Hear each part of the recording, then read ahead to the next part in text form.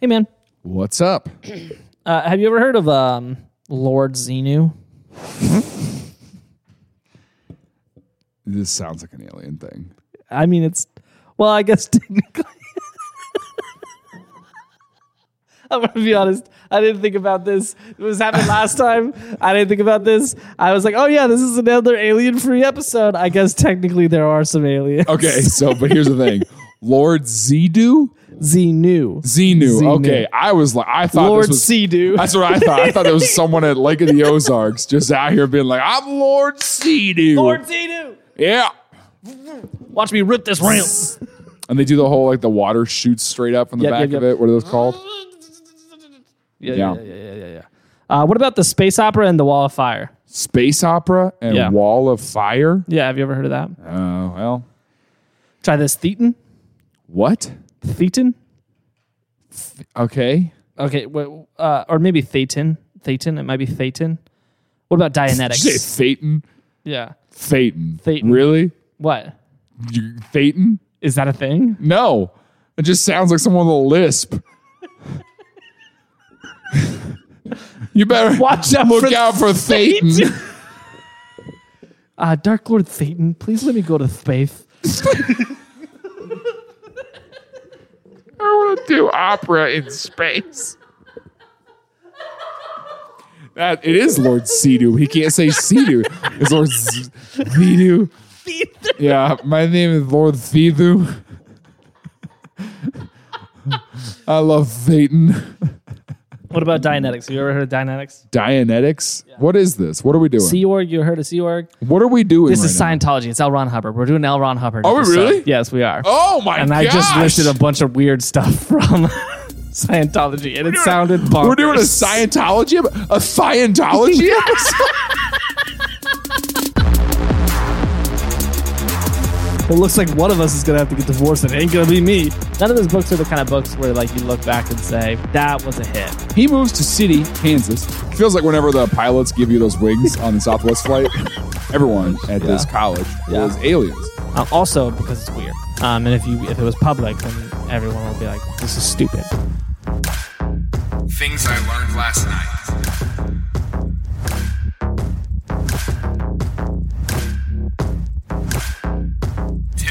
Dianetics sounded familiar to me. Speaking of Scientology, though, I opened for Pauly Shore this weekend. From the Jersey Shore? Gosh, that's what every idiot says now. No, all the moms who listen to our podcast know who Pauly Shore is. You know who Pauly Shore is? No. Yes, you do. No, I don't. Well, he's really big in the 90s. He was... He made MTV what MTV... Anyway, he was whatever. So, open for Pauly Shore, and one of the funny bits that he had in the show was that he tried to join Scientology, but they were like, no thanks. he was like, come on! It's pretty funny. That's pretty funny. Yeah. Let's go. When did you open for him? This weekend at the Improv. Oh, I didn't even know that was this weekend. Yep. Thanks for the invite, man. Well, you wouldn't have come up. It was 40 minutes from your house. Yeah, you're right. I wouldn't have. Yeah. And I would have liked to be invited. Invited? Yeah. Okay. That's the blast of invite. So I'm very curious about Scientology people because they have put up this stupid, gigantic sign in downtown Kansas City and ruined our skyline. I think it's kind of nice. No, it's not. I don't like that it says Scientology, but it's a nice looking sign. Yeah, the font's fine. What are you talking about? You think I'm mad with the good font that they chose? It's a good font. You think I'm like, man, I wish they would have done Comic Sans. I wish they would have put Comic Sans. But I don't like that it's downtown. It's just, I don't like that it's in the skyline now. I mean, first of all, it's not in the skyline. It's in Midtown. That's outside the skyline. Second of all, it looks good. It's a good looking sign. Are you a fan? I'm not a fan. I just think that's a good sign. Okay. That's a good looking sign. All right. Of all the signs. All right. Anyways. Yeah. A good sign. A good sign. Not a good. Like a good sign. Yeah. We'll tell our Discord members what that comedy special is eventually. Yeah, we will. So this episode, we're going to focus a little more on L. Ron Hubbard. Okay. It's going to cover a lot of Scientology. You'll understand a lot about it by the end of this. Okay. But L. Ron, his name is L, letter L, for Lafayette. Ron for Ronald Hubbard. Oh, for I thought Hubbard. L. Ron was one name, so I'm already learning stuff. Yeah, so it's Lafayette Ronald Hubbard. Everyone made fun of him for being named Lafayette, so he started going by L. Ron, which makes sense. And also, L. Ron sounds kind of like L. Ron's mystic. cool. It sounds mystic. It Yeah. sounds like you're inventing a religion. I'm not saying L. Ron Hubbard is cool. I'm saying L. the Ron. name L. Ron Yeah. Hubbard. That's why I go by J. Ron now. So he was born in 1911 in Nebraska, and then some life happened. Went to college, didn't go well in college. Where do you go to college? Because is Scientology based in Los Angeles? Well, sorta. Okay. He went to the George Washington University's School of Engineering because his dad really wanted him to go there in 1930. But he was a pretty crappy student, and so he dropped out in 1932. Okay. And decided to take a trip to the Caribbean. Okay. He went to the Caribbean because he wanted to do Red Cross work. On the way there, though, he was like, hey, I hear there's a lot of gold down here. So he just found another island or something and started looking for gold. Didn't find anything. How do you look for gold? You just keep your eyes peeled? Yeah, like... What's the tactic? You gotta go mine that stuff, right? Here, gold. Here, goldie, goldie, goldie, goldie, goldie, goldie. Like the Pig Suey videos. Dear Satan, please help me find some coal. Like, what do you got to do? I don't know. He just looked for gold for a little bit, didn't find any. Got to Puerto Rico, did some Red Cross work, found out charity wasn't for him, and then We need to get you a Dave Ramsey headset. You know how you're seeing Dave Ramsey's radio show, no. and he wears big ears and one of those gigantic the Britney Spears microphones. mics. Yeah. Yeah, but it's not thin. It's not thin like Britney Spears. That's Yeah. like, oh yeah, no, it's like a full, like Macy's Thanksgiving Day parade Yeah. thing. Why? Because And- you think I move my crane arm too much. Yeah, but yours, or at least some WD-40 over here. You're hearing that one a lot, right? I never hear it in the episode. Alex always cuts it out. I don't think he cuts it out. I don't think I've ever heard it. You cut it out? I don't think I've ever heard it Oh. listening to the episode. Like actually listening to it back. I hear Yeah, it but live. none of these are out yet. Usually I you hear just it live. Like this. You were just so far away from the microphone that nothing mattered. But then here we are. Okay, whatever. I'm sorry. So he moves to DC, Okay. Washington. Because he was like, there's gold there. Yeah. DC, Washington. Yeah, I just wanted to clarify. Yeah. He moves to City, Kansas. And what are you talking about? Moves to DC, Washington. Found out there's a lot of gold in Fort Knox. Is Fort Knox in Washington? Where's Fort Knox? Don't ask me questions. This is not my job. I didn't come prepared with answers. And I also don't have a computer in front of me. Where is Fort Knox? Oh, it's Kentucky. Fort Knox, Kentucky. Okay. Should have known. Obvious. So he went to DC and he started a writing career where he wrote science fiction. And he actually, the majority of this early phase of his career. What year is this? 1933. Okay. He started writing At short 22 stories. years old. Yeah, started writing short stories that were landing in like little pulp fiction magazines, right? Sure. And eventually got a deal to write his first like novel and started just writing an insane amount of science fiction novels. Okay. To the point where he became the most published author of all time. He's got like 670 some odd novels to his name. Like it's bonkers. Really? Yeah, he wrote so much science fiction. And didn't plagiarize any of it? I don't think so. I mean, to put out that many books, how big are these books? like page or two. I don't know. I mean, I'm assuming like at least 100-ish pages, like to be a novel. Like That is a crazy amount of stuff. yeah. How long of a span was this that he's putting? I mean, over out? the course of his life, he put out like 670.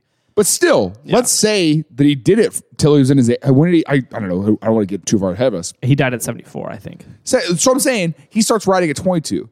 That's 50 something years, right? That is 10 books a year. Yeah, yeah. It's a bonkers amount of writing he did. Like an absolutely. That's bonkers like, amount. here's my book for this month. Yeah, yeah.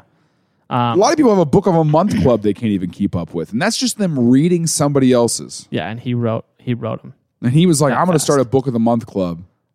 Where I just write a book each month. every month. At a certain point, you got to start recycling, though. Maybe. I don't know. I mean, here's the thing. None of his books are classics. Like, none of his books are the book where you look at it. None of his books are good. I mean, for real, though. Like, none of his books are the kind of books where, like, you look back and say, that was a hit. Like, they're all books. I think he did the math. I think he said he was making a penny a word. Oh, wow. So, I mean, I don't know how many words are in a typical novel, but I know like the average like college ruled page is like 300 words. So he would get $3 a page, which I don't know, about an hour of work to do 3 to 4 pages. So he's making like $10 an hour, which back then is probably pretty good. I don't know. Yeah. Anyway. Yeah. So he but he's getting them published. Like he's got he's not just putting, he's just not like, here's my book. Yeah, he's got a decent writing career, but he's not making a ton of money off of it. Sure. And so he gets married. He meets this woman by the name of Margaret Polly. In what free time? That's what I'm saying. Go ahead. Yeah. How did he have time for anything else? So he marries this woman. He's writing for a few years. They've got their young marriage or whatever going on, like early love. Then he has this dental procedure in 1938. And he has like an allergic reaction to like a drug that they used in the procedure. And it's like a near-death experience for him. And supposedly in this near-death experience, he composes this manuscript that never got published. But he has a title for it. He calls it The One Command, or it's a separate title, Excalibur. So it's two. Got it. One Command or Excalibur. Never published this, but he said that this manuscript, he talks about it to say that this manuscript has more influential power in it than the Bible. He says it could change the world as we know it. And he was high on dental meds. Yeah, he got his wisdom teeth out, and most people film. Give me a typewriter.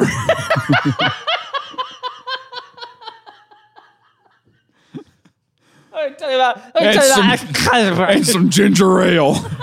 And he just So he pens this manuscript that he's like, this is going to change the world as we know it. Like it's life changing. Deal, and so he starts kind of shopping it around, exploring this idea, but he's not publishing it. He's kind of exploring this idea, still writing his books. It's kind of like this thing that's on those. It's a side project, right? Yeah. Like he's my side project is the one rule of life that I want everyone to live by. My side project is the new Bible. Yeah. My side project is revolutionary change to the world. But yeah, it's just a hobby. What do you do in your free time? Yeah. So this is him dating his wife. So he's writing books. He takes a trip to Alaska, explores Alaska, and it's like formative for him or whatever. He sees the world in a new light after it. Okay. He's got his little side project with his Excalibur manuscript, and then the war starts because this is late 30s. So he enlists. Well, he tries to join the Navy, and they say, "We don't want you." No, thank you. And then he tries again when the war gets a little further in, and they're like, "We need." He's some like, help. "Hey, things have gotten pretty out of hand." Yeah. And then they're like, okay, fine. And so he somehow works his way up. So he works his way to a lieutenant junior grade, which I don't understand. That feels a lot like Dwight Schrute being the assistant manager. I'm assistant to the lieutenant. I am junior lieutenant of this ship. Yeah.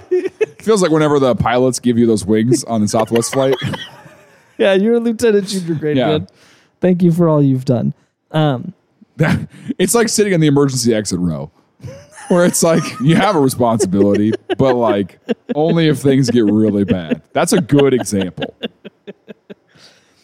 That's not working your way up. That's just sitting in the right seat. All right, so Hubbard was sent on what they called submarine chaser training.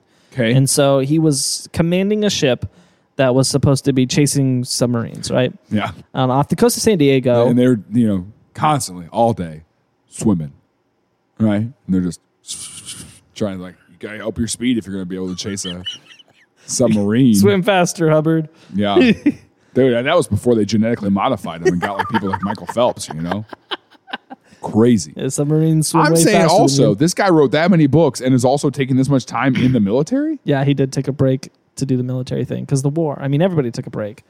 Well, I know, but that's what I'm saying. Like, that makes that number even crazier. Yeah, it really is. I can't get past that. So he's doing this training, and off the coast of San Diego, he encounters what they believe is an Axis submarine off the coast of San Diego. So he engages this submarine, and he leads his ship, and they engage the submarine for 68 hours. They're firing on this submarine. So a long conflict, only to realize that it was just a magnetic deposit on the seafloor, not a submarine. Just a natural... Nothing shooting back. Yeah. They're like, keep firing. It's still Yeah. there. It was a real Kelly Hopkinsville encounter. Sir, we've hit this thing about 100 times in the last 4 days. Keep doing it. No mercy. So that kind of put a check on the Navy's heart. They were like, I don't know if this guy's fit for the Navy. We didn't think he was originally. Originally, the reason they cut him out, they said, this is their official statement. They said, this officer is not satisfactory for independent duty assignment. He is garrulous, I'm not sure what that means, and tries to give impressions of his importance. He also seems to think he has unusual ability in most lines. These characteristics indicate he will require close supervision for satisfactory performance and of any intelligence duty. So basically, interesting. He's really full of himself. And he's not very good at anything. Well, yeah, I mean, he's writing a book called The One Commandment, so I wouldn't call him humble. Humble Hubbard. So later, on another training exercise, he's in the Gulf, and he shoots a Mexican ship down, which was an ally of the U.S. I'm pretty sure still is.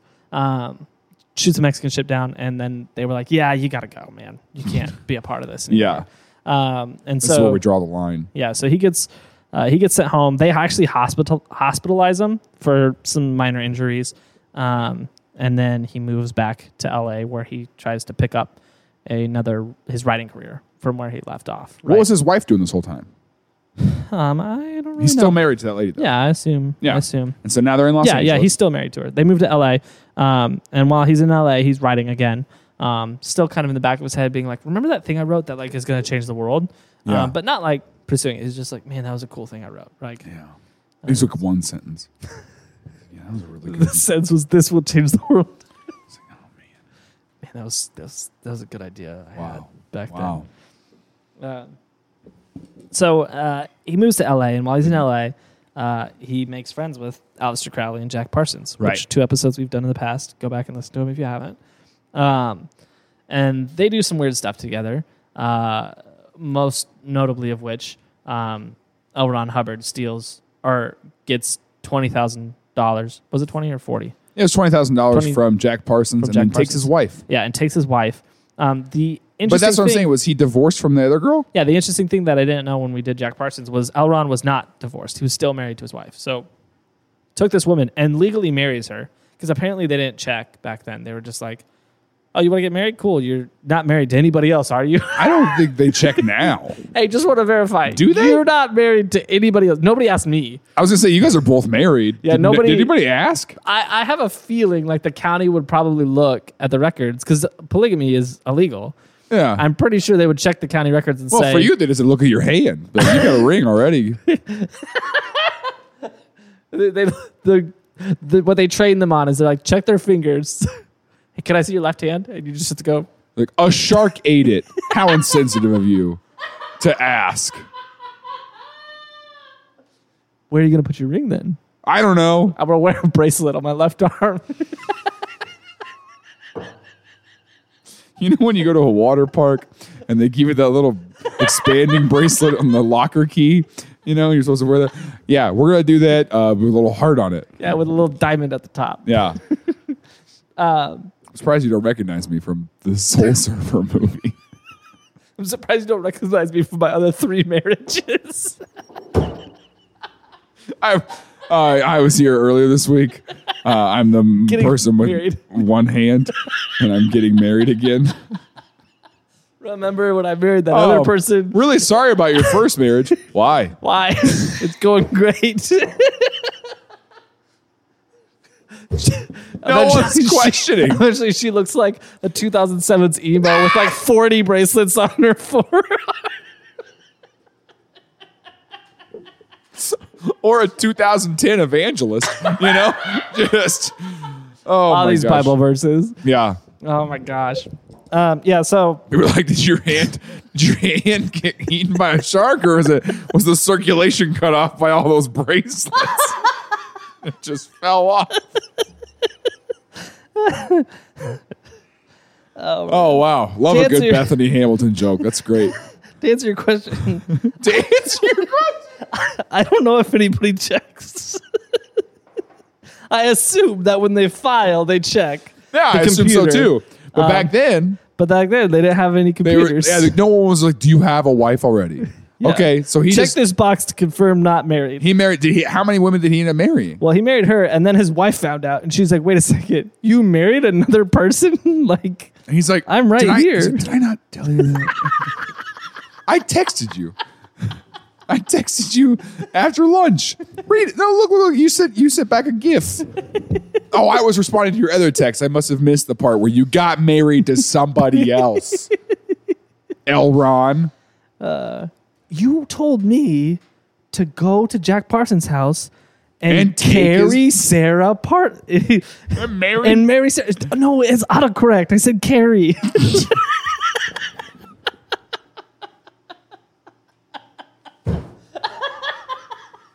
Oh, that doesn't make sense either, though.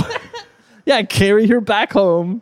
It was an old way of saying, give her a ride. I want to get tea with her this afternoon. Oh, okay. Carry her over to the tea place. Carry her over. Carry her. Got it. But you married her. Well, sorry, I was just trying to do what you asked. Well, looks like one of us is going to have to get divorced. It ain't going to be me. It's going to be you either way. Ron. So she leaves him. Because he married somebody else? Yeah, Polly's like, I'm not. It's a good reason. Yeah, Polly's like, I'm leaving. So she does. Polly. I thought you were talking about Pauly Shore for a second because we mentioned him earlier. I was like, Polly was leaving? No, Polly's his first wife. Have you or a loved one been diagnosed with too many advertisements during the Tillin podcast? Have we got good news for you? Our patrons enjoy ad-free experience, and they get early access to content, behind-the-scenes stuff, exclusive merchandise, and access to a private Discord channel where we all are in it, our producers and the hosts.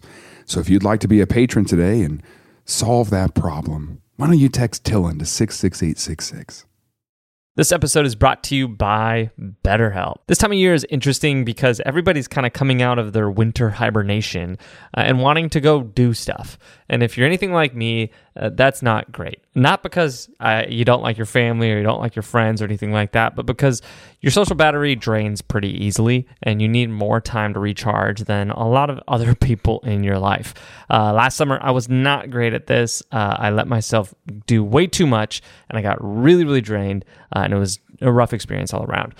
But luckily, I've got a therapist who does a great job helping me set my boundaries and keeping me accountable to my boundaries, especially in areas like this. If you're thinking of starting therapy, give BetterHelp a try. It's completely online, it's flexible, it's convenient, and it fits literally any schedule. It's really easy to sign up. All you got to do is fill out a brief questionnaire and you'll get matched with a licensed therapist, and you can switch therapists at any time for no additional charge. Find your social sweet spot with BetterHelp. Visit BetterHelp.com/Tillin today to get 10% off your first month. That's BetterHelp, HELP.com/Tillin, TILLN. Thanks again to BetterHelp for sponsoring this episode. Hey, it's Kaylee Cuoco for Priceline. Ready to go to your happy place for a happy price? Well, why didn't you say so? Just download the Priceline app right now and save up to 60% on hotels. So whether it's Cousin Kevin's Kazoo Concert in Kansas City, go Kevin, or Becky's Bachelorette Bash in Bermuda, you never have to miss a trip ever again. So download the Priceline app today. Your savings are waiting. Go to your happy place for a happy price. Go to your happy price, Priceline.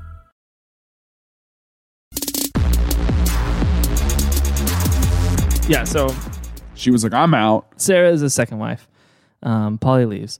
And then he goes to Florida to start this boating company. Yeah, right. With Jack Parsons' money. Starts making a bunch of boats.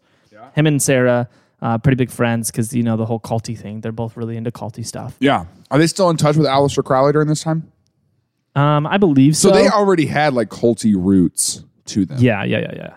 And he hasn't done anything Scientology related yet. No. Yeah. Okay. So this is the late 40s. There's no hint of Scientology in him. But how was he rich before? Was he rich? No.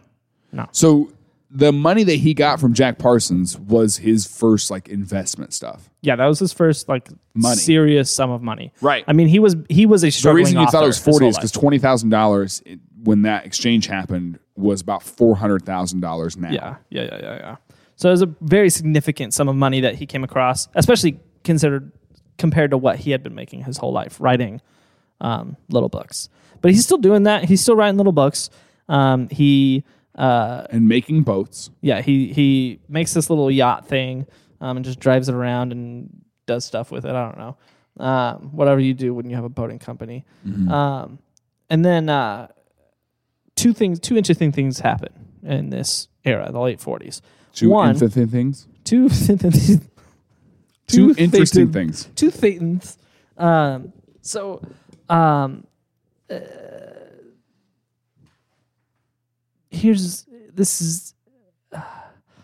So he starts working with this guy who's got a yacht, right? Okay. And the guy reaches out to the VA and is like, hey, we need to get this guy, Ron Hubbard, like psychiatric treatment. And he writes to the VA, and I guess he had been trying for a couple of years to get this guy like psychiatric help. And the VA is just kind of ignoring all of his pleas. And he's like, no, for real, this guy's weird. Yeah, he's like, this guy's insane. He needs help. And the VA is kind of ignoring all of his attempts. Meanwhile, Ron Hubbard puts together his theory he calls Dianetics. And so Dianetics is a psychology book that he writes. It's his first published work of nonfiction.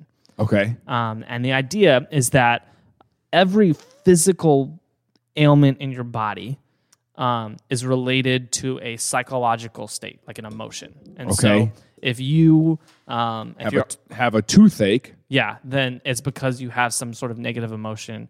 And if you can do away with that negative emotion, you'll do away with that physical ailment as well. The physical is a manifestation of your emotional state. Exactly. And so he started creating this system. He called them audits. And so you audit your memories, you audit your feelings, you audit your emotions, and wipe away all the bad. And so if you have bad memories, you're wiping away the bad memories. You have bad emotions, you're wiping away the bad emotions, and that'll make you physically healthy. And in doing it, as you practice this and you get better at it, you're supposed to be able to get yourself to a level that he calls clear. And so that's where all the bad is gone, and you're just completely clear. And what's significant about it is, one, you're physically super healthy, but two, your mind is in a much stronger state. So you're supposed to be supposed to have like a photographic memory at this state and have all these like almost like, I want to say supernatural abilities. Is he writing this from the perspective that he has reached clear? Yes. Interesting. Okay. And he it's not like supernatural abilities, but it's like you have a really high IQ. It's like your brain is bigger than everybody else's. He literally says your brain is 2 sizes too big for your skull, and you're gonna have to get a new skull, and I can sell it to you. He doesn't say that. Yeah. But it's basically. Does he actually talk about brain growth though? No, he doesn't. But he's essentially saying you're unlocking more parts of your brain that you're not using. Okay. And so he goes and he buys a fake doctorate from some doctorate farm. You can do that? Yeah, you can. A doctorate farm? Is that what you just said? Yeah. This is a real thing. They're like scam organizations that pretend to be universities, and they make this fake name. They go out and they get they get legally certified as an education place, and then you just go, you pay X amount of dollars to get a degree, but you don't have to do any coursework. They print it for you, but it's all a lie. They get caught all the time. It's but like they keep fake accreditation. Up. Yeah, exactly. And so he went and he bought a fake PhD. And this is a serious question. This isn't like a dig or anything like that. Is that what Trump University was? Do we know? Maybe. Probably. Okay. I don't want to say probably. Maybe. Okay. That was I a really genuine don't know. question. That's not like a dig or like a political. I don't know. Maybe. I don't know. So he goes and he starts traveling around the world. Yeah. Doing these speaking engagements, presenting this idea Sure. as if he is a psychiatrist with a PhD and all this experience and all this clinical experience, and trying to get Which is all forged. and trying to get other psychiatrists to buy into it and buy his book Dianetics. Okay. And so it's a scam. It's a full blown giant scam he's Yeah. trying to play. Well, it all crumbled in California one year. I think it was like 49 when he was doing one of these speeches. He called a woman up, and she was supposed to have gone through all the clear and whatever, and she had reached a level of clear, and then she was supposed to have a photographic memory. So he was going to show her some flashcards, and then she was going to go through the stack and say exactly, like in order, what everything in the stack was. She couldn't do it. And then he turned around, and he's like, well, she'll be able to remember the color of my tie. And he turned around, and he's like, what color is my tie? And she's like, blue, and it's red. And everybody just walked out on him. Like, they were just like, okay, this guy's full of it. Like, this is bogus. And so word starts to spread that this Hubbard guy, this Dianetics book is bogus. Like, there's nothing to it. Because it was, for a second, the psychiatric community was like, is this legit? Like, this guy's got a degree. Like, he's got the book. He's got all this experience. And, like, they were reading He's claiming results. Yeah. And so they were like, maybe there's something to this. And then news came out about this meeting where he tried to show, and everyone's like, oh, no, yeah, this guy's full of it. Yeah, he's lying. So he becomes convinced that, and Okay. So he becomes convinced that psychiatrists are aliens who have been sent to Earth to tear down the Dianetics system, and because Dianetics was here to save humanity. And so he says psychiatrists are aliens, and they're trying to destroy our health as a race, and they're doing this by taking away Dianetics from us because they know it'll save our entire race. I mean, that's a logical step. You know, that makes sense. It's the most sensible next step for this scenario. Yeah. So he I've thought that when people walk out of my comedy shows, I'm like, which happens a lot. Every comedy show, I walk a whole crowd. I start a show and they all stand up in unison and they walk out, and I'm screaming at them. I'm like, "What color's my tie?" You're all aliens. Yeah, and I go, and then I spread the word. I go, listen, in freaking Beaver Dam, Wisconsin, okay, everyone at this college was aliens, okay, and they are. Anytime anyone unfollows me on social media, aliens. Yeah. Ooh, must be an alien. Must be. So he starts the Dianetics Foundation, obviously, and where he's like, which is two parts. One, trying to spread Dianetics because it's like, hey, this is for the health and mental and physical health of everyone in the world, and two, to stop the lizard people takeover. Yeah, Man. That's pretty accurate. It sounds like he could use some Dianetics. So he This is classic, like he did an audit of himself or whatever he calls it. Yeah. And then just goes, the problem can't be me. Yeah, it's not me. It's got to be someone else. So Hubbard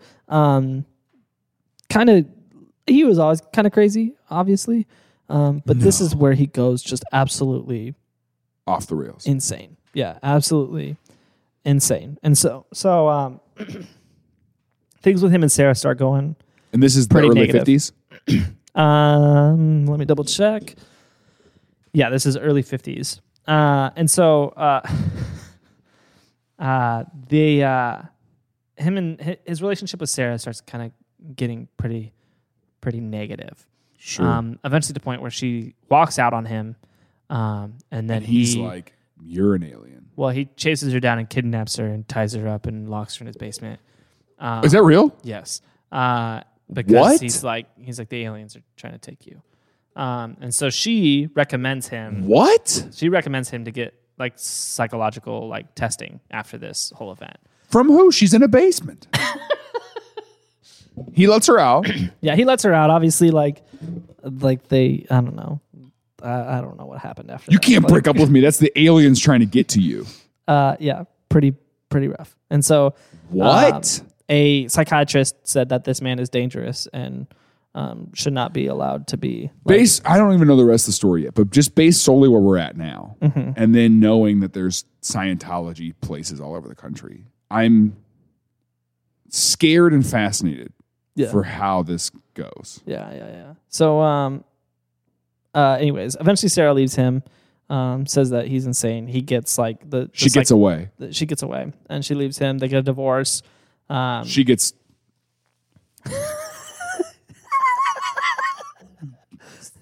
abducted. And I was trying to think of like a levitated word or whatever. She just gets, she just taken. ascends. Yeah. She becomes clear. So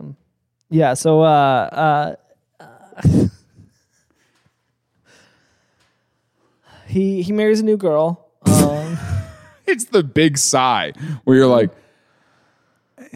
so he marries somebody else. He marries a new girl, and he founds the Church of Scientology. And he in what year is this? That he founds it. Mid-50s, 53, 54. Okay.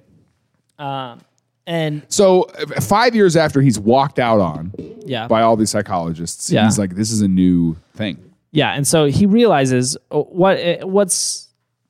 he openly says. He says, you can't become a millionaire. This is an exact quote. He said, you can't become a millionaire by writing books for $1 a word. He says, you can become a millionaire by starting a religion. That's a quote? That's a like exact quote. He straight up said that. And so the alien said he said that. I'm just so curious how this ends up with people in Kansas City handing me a pamphlet outside a yard house the other night. What seems likely is that he tried to become a world-renowned psychologist for this new idea of Dianetics. Right. And nobody believed him. His foundation came under some pretty serious legal problems because it was fraud. But if you disguise it as a religion, it becomes, I can believe what I want. Yeah, it's untouchable because now you don't have to be a licensed therapist. Your religious therapy can be whatever you want it to be because you're a religion.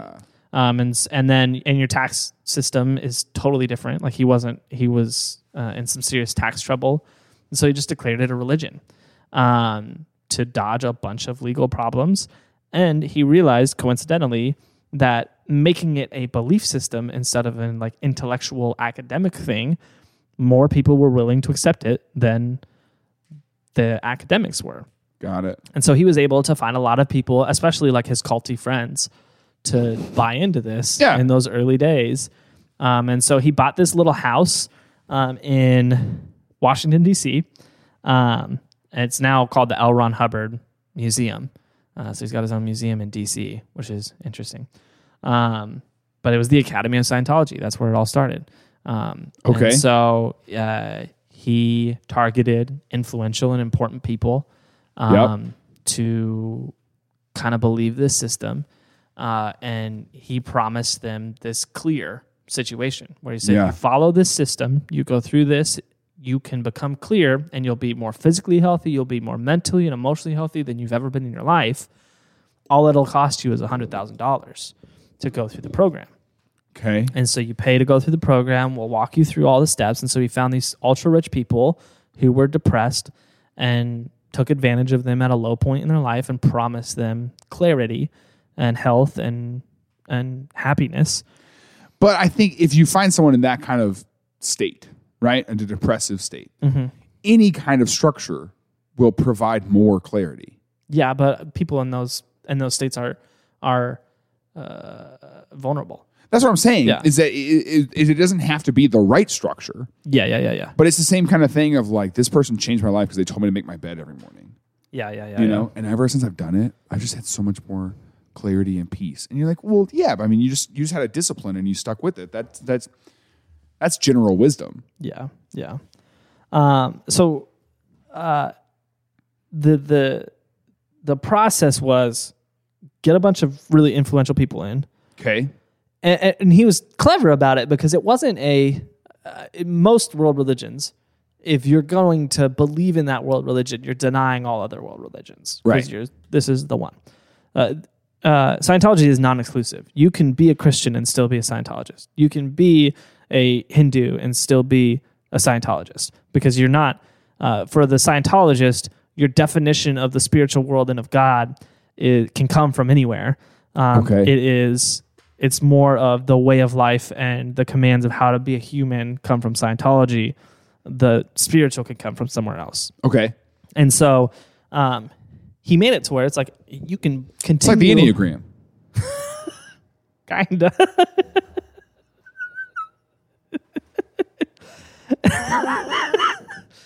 Am I wrong? Uh-oh. I mean, yeah, that's you've kind of got it.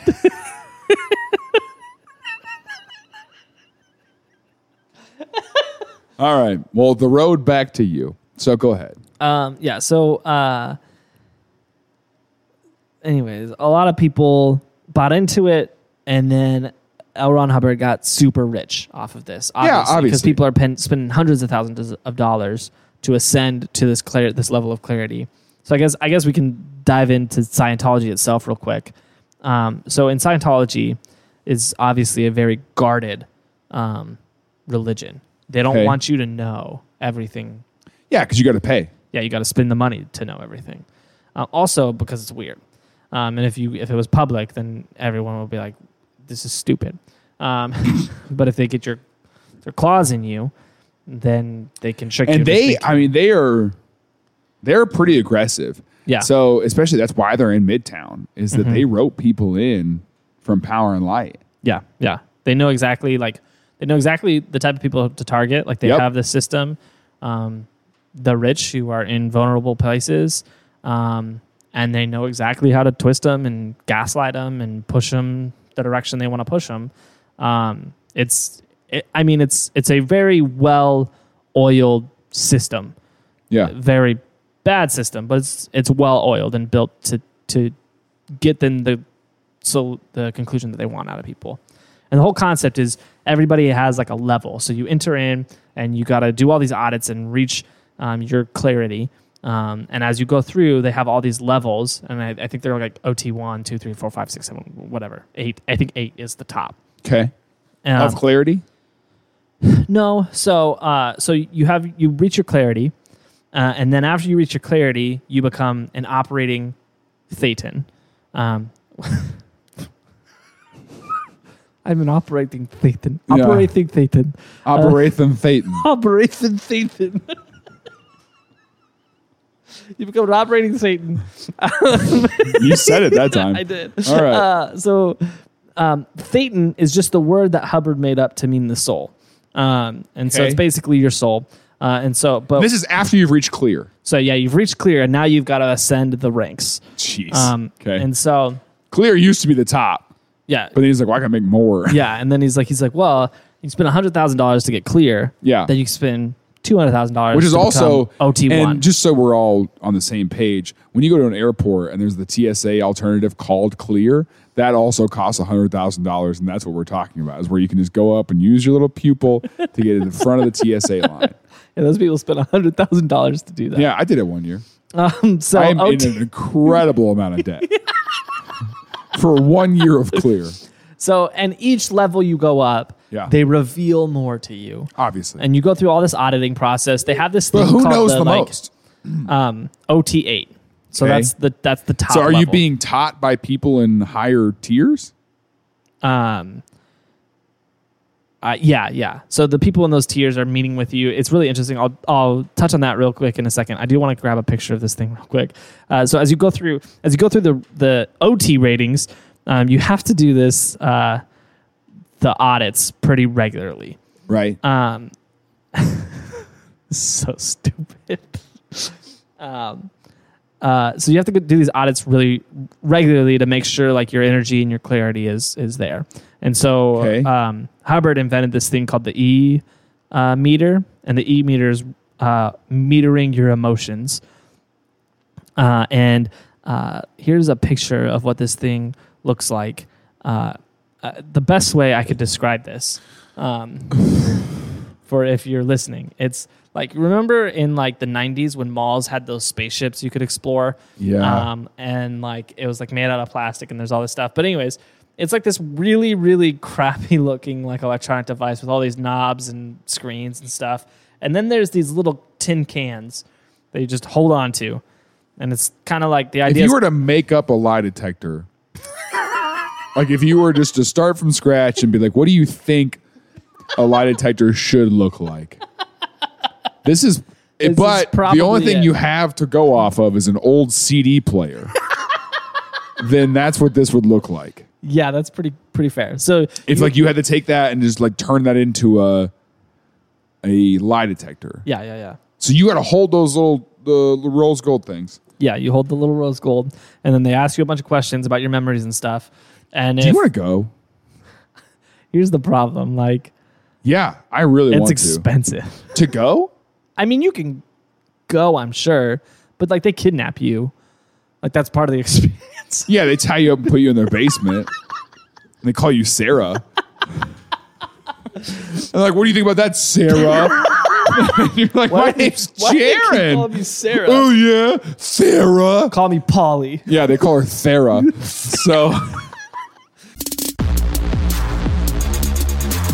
Hey, have you ever heard of Tillin merchandise? That's right. We've got a full store of branded tees, mugs, hoodies, stickers, a lot more. All of it's available online. If you just text Tillin to 66866, we'll send you a link for all of that. And we put out new designs with every episode, but those are only available for a limited time, so get them while they're hot.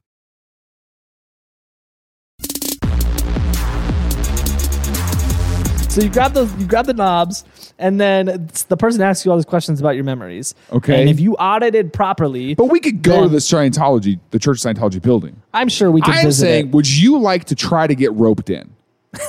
You and I, let's go to the Here's initial. the problem. They would look at us, and they'd be like, "You guys aren't rich enough for this." Like they would look at you. No, we could go in my car. They want to be roping hundreds of thousands of dollars out of people. We don't have any. No, dude. I'm saying they're handing out pamphlets downtown Kansas City. I'm saying let's go to the entry level, and the people who were handing it to me are not rich people. Yeah, I don't know. So they're roping in people who aren't trying to put you in debt. I guess I don't know. But anyways, you grab the things. I think they would want me, not even for my money, but for my social media influence. Yeah, that is true. They do like. That's what I'm saying. Famous is people. That. And I'm going to try to lower my voice because I heard myself go, saying, would you like to try to infiltrate Scientology? I feel like I'm having a real conversation with you right now, and you're acting like I'm not. I think this is crazy. Yeah, but I'm saying we could do it. Yeah, okay. It's kind of like there's that TikTok cult out in Los Angeles that I want to join. Yeah, you do really want to join that cult. I don't want to be in a cult. I don't want to be. We need a safe word. You don't want to be in a cult, but you want to be in a cult. I want to be in a cult, but I don't want to be brainwashed by a cult. I don't want to. You want to be in a cult, but you don't want to be in a cult. But I think that they know that. I think they're good at finding people who are. Yeah, they're good at figuring out who's real, and they're serious. Like especially like maybe those lower levels they'll let anybody in, but as you start to ascend to clarity in the OT levels, was it that they spy on you and they monitor every part of your life? And that guy whose special you liked, where he does the whole suggestive stuff. What's Darren? Darren Brown, yeah. Okay. Did he also do the thing where they get someone to push somebody off a building? Was that also him? Yes. Okay. So with the way they did that, if you don't know, is that on Netflix? It used to be. I don't know if it still is. It's called Push. Yeah. It was called Push. Yeah. They did a whole thing where they get somebody in a made-up scenario where everyone in the thing is actors, and then it escalates through the night of just like little suggestive things of like they drop sandwiches on the floor and put them back on the tray, and they're like, hey, still go serve those. Yeah. And so just like saying yes to those things. Yeah. And then eventually it ends with them having to push someone off a building. Yeah. Literally push someone off a building, and it's a stunt person who is There's like falling. a platform, yeah. And so I'm saying is that a similar kind of tactic? Or is there similar things like that they're employing that they can figure out your suggestibility? Probably. I mean, if it is, it's not public. We don't know. That's why I think I wouldn't be in a cult, is because I wouldn't get chosen for push. Yeah. Yeah, because you're not suggestive. We watched it together, and she was like, "Oh yeah, I would get chosen for this." I would push someone off. You would push someone off, but you wouldn't do the sandwich thing. That's what I'm saying. You're like evil. I'd get up on the roof and be like, "Oh, you want me to push him off the roof?" Yeah, man. I would show up and be like, "Can I be the one who does it?" Promise you won't tell. Promise? Dude. You promise? But here's what you would do, though. You would do it thinking you were in a thing Thinking like it was push. a bit. That's what I'm saying. Thinking it was a bit. I'd be like, this is... You would do it and be like, okay. And then you push someone to their death. Yeah, and then I'd be like, this wasn't a joke? Where are the cameras? I'm like, you guys aren't joking? Ashton? Why would you do this to me without it being a joke? Yeah. I'm sorry, officer. I thought this was all a joke. I thought I was on reality TV. I thought the knife was fake. And I didn't realize until after the 20th time stabbing the person. What I'm saying is that I think they would know our suggestibility was not there. Yeah, probably. But we could probably fake it. And also, their tests are dumb and made up.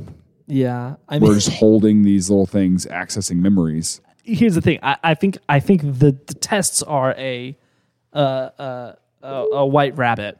I think what they're trying to do is trying to make you believe that you're going through these audits and trying to make you believe that you're doing all this clarity stuff to ascend your levels, when really they're just draining money from you until they realize it's the same concept as microtransactions with the whales. They're trying to move you up the levels, and when they feel like they're losing you, they push you up and give you that reward. Same thing that counselors are doing. Psychologists are they're all aliens, just sucking a little bit of money from you. So I think it's, yeah. But the idea right when is, you almost have a breakthrough, they go, our time is up. Tell me about your father. We'll discuss this next week. So the idea is you're clearing your mind. You're getting rid of all your bad memories and all your all your bad emotions. Right. And when you do that, you ascend the OT levels. You're operating Thetan 1, operating Thetan 2, until you get to 8. 8's the highest level. Okay. Well, that's what I'm saying. Is someone who's gone through all this the one administering the test? Mm-hmm. Yeah. So the person administering the test is at least one level above you. Okay. They're at least one above you. And so as you're going up the levels, you start to get more power in the organization. You start to get more perks, and you learn then more you're stuff. entrenched in more, and you feel no weirdness about giving your money away. You learn more stuff, and I think that's what most people are so interested about, is like, because the lie that they paint is that Scientology has all the answers. Like they know any answer, any question about why we're here, what we're supposed to do. Scientology has the answers, and they'll give it to you if you spend enough money, or if you get clarity is what they say. But it's if you spend enough money. Leah Remini in her show, she talks about when she reached OT3, she got access to QuickBooks invoice. They just do it all through QuickBooks. She got access to learn about Lord Xenu. This is what I'm saying, though. You and I couldn't make it past click because they would go. Imagine sitting across from an O4, right? Or whatever they're called. T4. OT4. OT4. Yeah. And they're like, it's time to learn about Lord Xenu. And you are just like, yes. That's exactly how I'd react, like face to face. You say Lord Xenu to my face, and I'd be like, is this a Devil Wears Prada song? Yeah. Yeah, it is. Here's the thing. Okay, so Leah Remini talks about it. She gets OT3, and she said, here's exactly what happened to her. She said, they gave her an office to go to in their headquarters, and she got to the office. And headquarters is where at this point? In the LA one. Oh, okay. Yeah, on whatever that is. No, I know where Ron it is. Hubbard Way, whatever. The Hollywood ugly Boulevard. blue building. Yep, it's on Hollywood. So you go up. She's like, I went up to this office, and there was like a clerk, and the clerk asked me a couple questions, and then they gave me a briefcase, and I went to a separate office. When I got to that office, they gave me a code that only I knew the code to. And so I could open the briefcase. I open the briefcase, go to that second office, and hand them the open briefcase, and they put the file in that briefcase. They close it, and they clip it to your clothes. So it's like stuck to your body, right? And so it has to be like connected to you at all times is the idea. Okay. And only you know the password, right? So then you go to a different office, and there's someone waiting for you there that's like that next level of OT3 or whatever. You're ascending to that level. And you get taken to this room, and then they say, okay, you can open the document now. And so they're sitting across the street, across the table from you. Across the street. In a different building with binoculars. And they're like, walkie-talkie. Walkie-talkie. What do you think of that? Switch to secure channel 3. Why don't you open the briefcase now? Okay. And we're going to give you a few moments to read that paper. So she... And it just says, I have a bomb. And you're like, what? Oh, sorry, we gave you the wrong paper. It was a D.B. Cooper reference. You get it. Meanwhile, D.B. Cooper's on the plane. He hands it. Lord Xenu created the Lord universe. Xenu? The flight attendant is like, okay.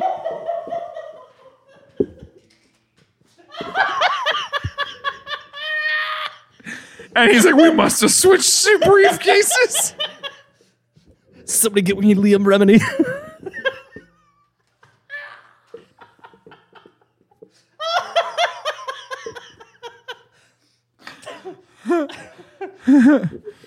So she gets to the office. They open the briefcase. They're sitting briefcase. across the table. Sitting across the table, and she said because I'm a celebrity, like I get like special perks that most people don't. So her mom got to be there to watch her reaction. Her mom's OT8. Oh my gosh! yeah. Why is her mom in before her? Because she was raised in Scientology. Her family is like a big Scientology family. Okay. And so her mom's OT8, and so her mom's like super excited for her to find out like the mysteries of the universe, right? Lord Xenu. And so she reads the whole thing, and Leah says in the documentary, she said this was the moment where she like turned, like Leah did, because she read it and she was like, "This is the dumbest thing I've ever seen in my life." And she's like trying to eyeball her mom and be like, "Is this real? The joke? Like, is this?" And like, and did I just drop $500,000 on this? She's like, "You did this not for a show? This isn't punked? This is real?"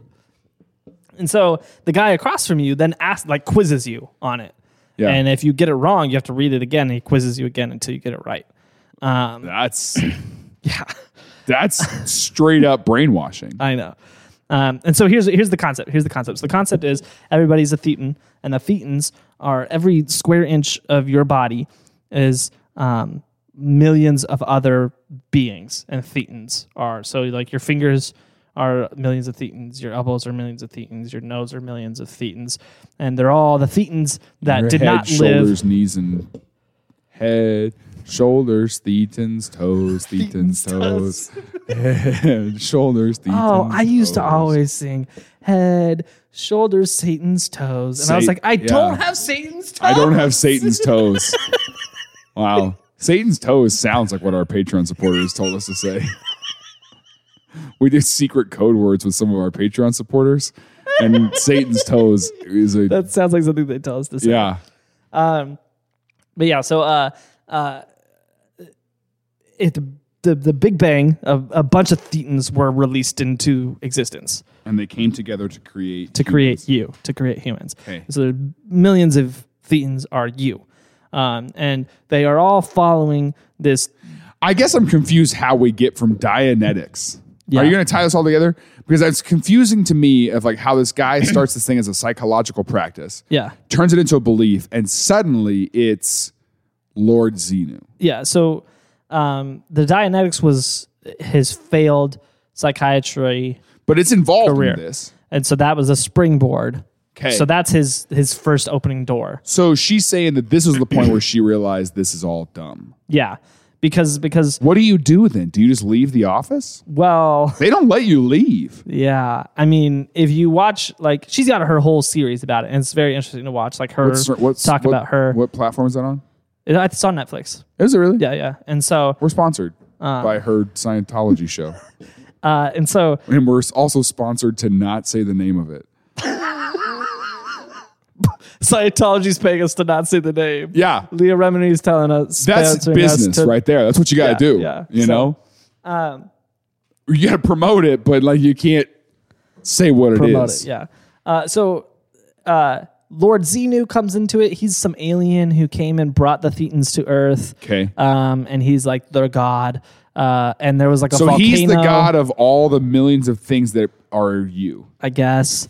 I guess he says, okay, great. And there was this volcano that erupted in the universe that broke everything. Like, it's just ridiculous. Yeah. The only reason we know about this is, one, because Leah Remini talked about it, but before that, somehow, and I don't know how this happened, but somehow someone leaked this information to South Park, like the writers of South Park, and they made an episode about it. So South Park is the only reason why this is public information. They don't want it to be public, and they're really mad that South Park leaked it.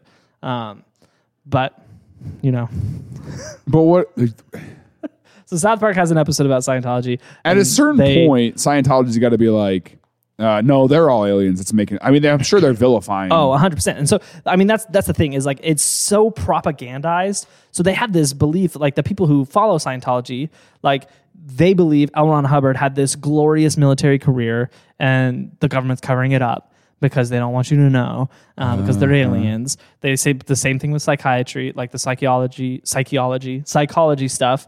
They're aliens trying to cover it up. And like everybody outside who's always belittling and trying to tear it down, like they're the aliens trying to keep us away from Dianetics because that's going to save humanity and ascend us to this higher level of consciousness and being that Scientology affords the human race or whatever. Sure. They actually believe that L. Ron Hubbard's still alive.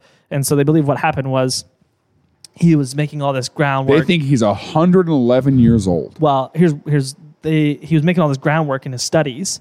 And he realized at a certain point, he said, my body's holding me back. So he left his body and ascended to Xenu's plane, where he can continue doing research at Xenu's plane, and he's going to return and take all the Scientologists with him to Xenu's plane because they spent enough money on it.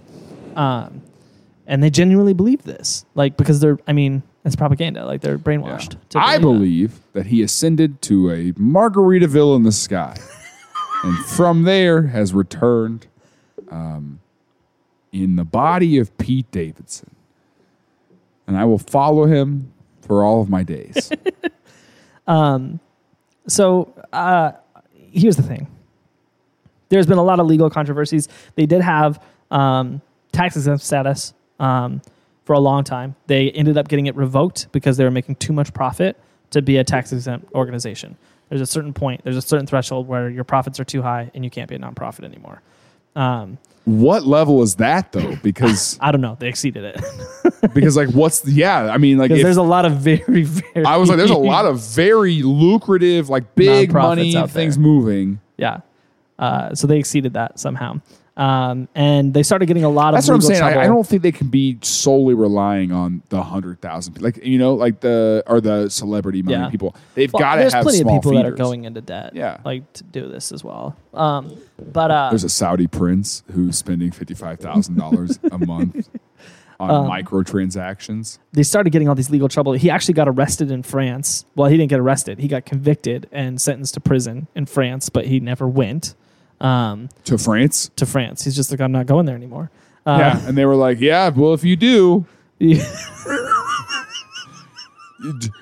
you come over here, we're going to put you in jail. And he's like, well, I just won't go there. Well, you better. Why don't you come on over? We got a new restaurant we opened up last week. Yeah, you're going to love it. Dianetics. We serve Sandra Bruschetta bread. String cheese. This new place called In Theory. In Theory. You'll love it. I swear. You got to come over here. Yeah. Oui. Or whatever they say. I don't know how French people sound. Oh my gosh. So because they were facing so much legal trouble, he started the Sea Org.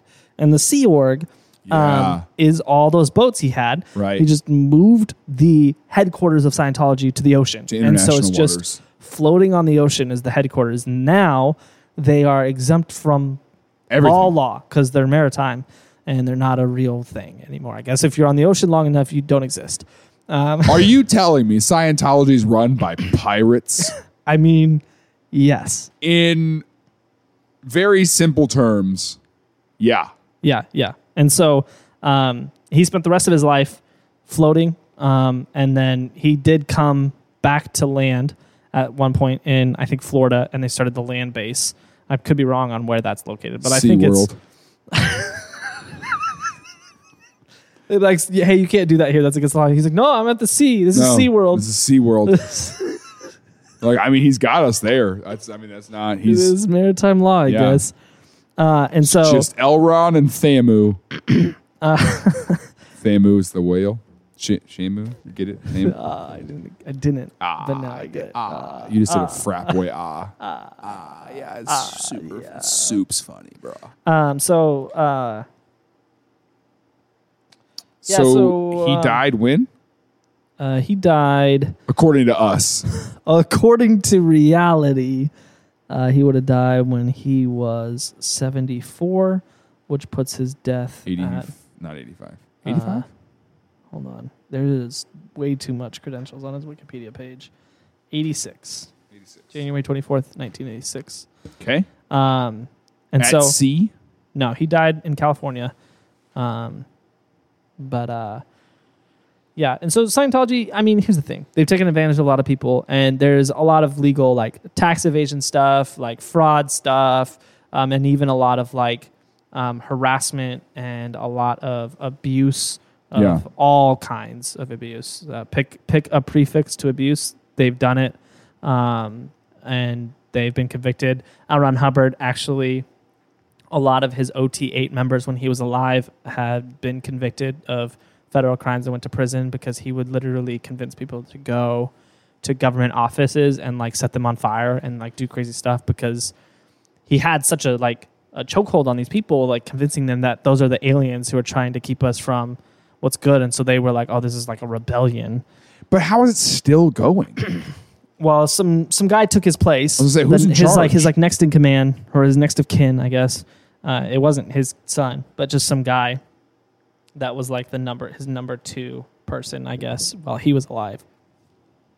Took over it. I'm trying to remember his name. What are you just Googling president of Scientology? Scientology. President of Scientology biceps. David Miscavige. Okay. Is the leader now. And he was like his number 2 man during his era. And so is he out at sea? They have a land base that they operate out of, and then they've got the Sea Org. Land Org? I'm pretty sure they call it land base. I'm like pretty sure. How big is the Sea Org? Is there a picture of it? Yeah, let me see. Because what I picture is like, Battleship and the aircraft carrier. I imagine them on an aircraft carrier. Yeah, it's not that. So it's like a big old yacht. Okay. Almost more like a cruise ship. Like a cruise ship's probably a better way to describe it.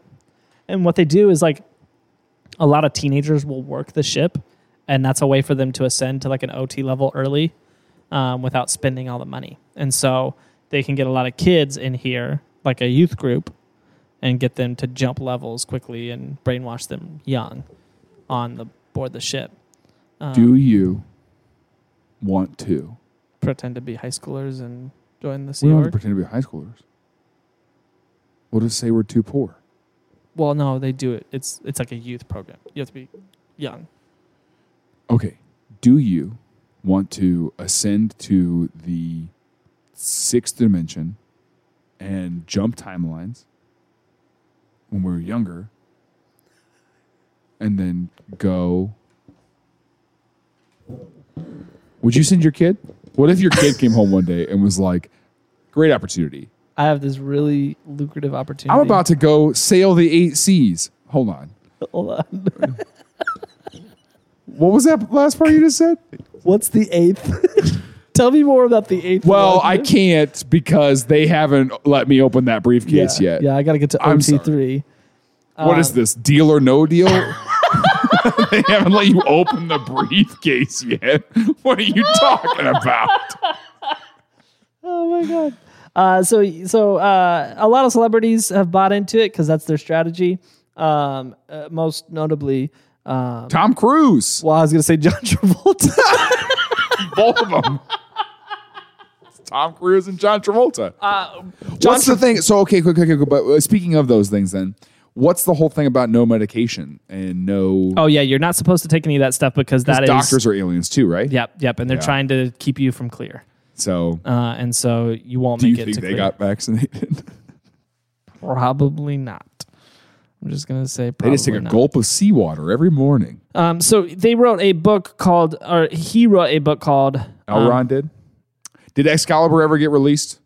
Is that what they're basing all this stuff off of? Nope. And so that's like kind of what they say is like you extend it high enough, you get to read Excalibur.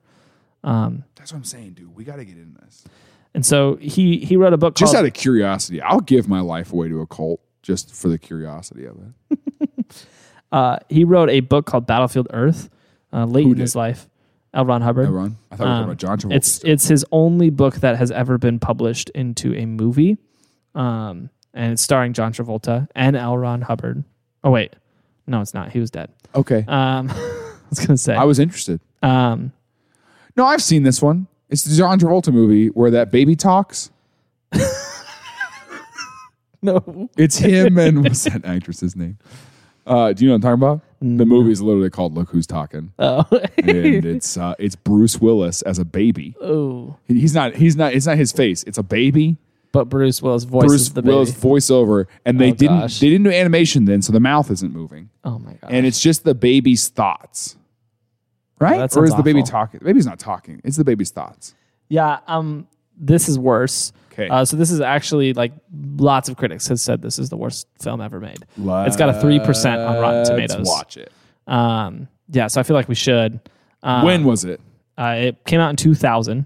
So this is still like, John Travolta's got a career. I'm sure you've probably seen this cover.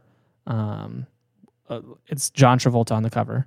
He's the main guy, and it's famously bad. Here it is. Oh, which you might have seen. I mean, I remember this coming out. Nobody liked it. Pretty bad. Take Back the Planet. Yeah. And there's Johnny. This is still during his career though. Yeah, it was. Yeah. Like it's not like it's coming out now. No, yeah, that was peak John Travolta. And he was like, I'm going to use this. Wow, that's rough. Yeah. Yeah, pretty bad. So we have to watch it. Yeah. And two, I mean, no, I watched that. Really? Did you? Yeah. It's they're making another one this year. Really? Yeah, it's the whole Disney has the whole area of it. And the guy It was in the in 3D, right? Yeah. James Cameron spent a lot of time on it, Yeah, this was the prequel. Prequel to Avatar. Yeah.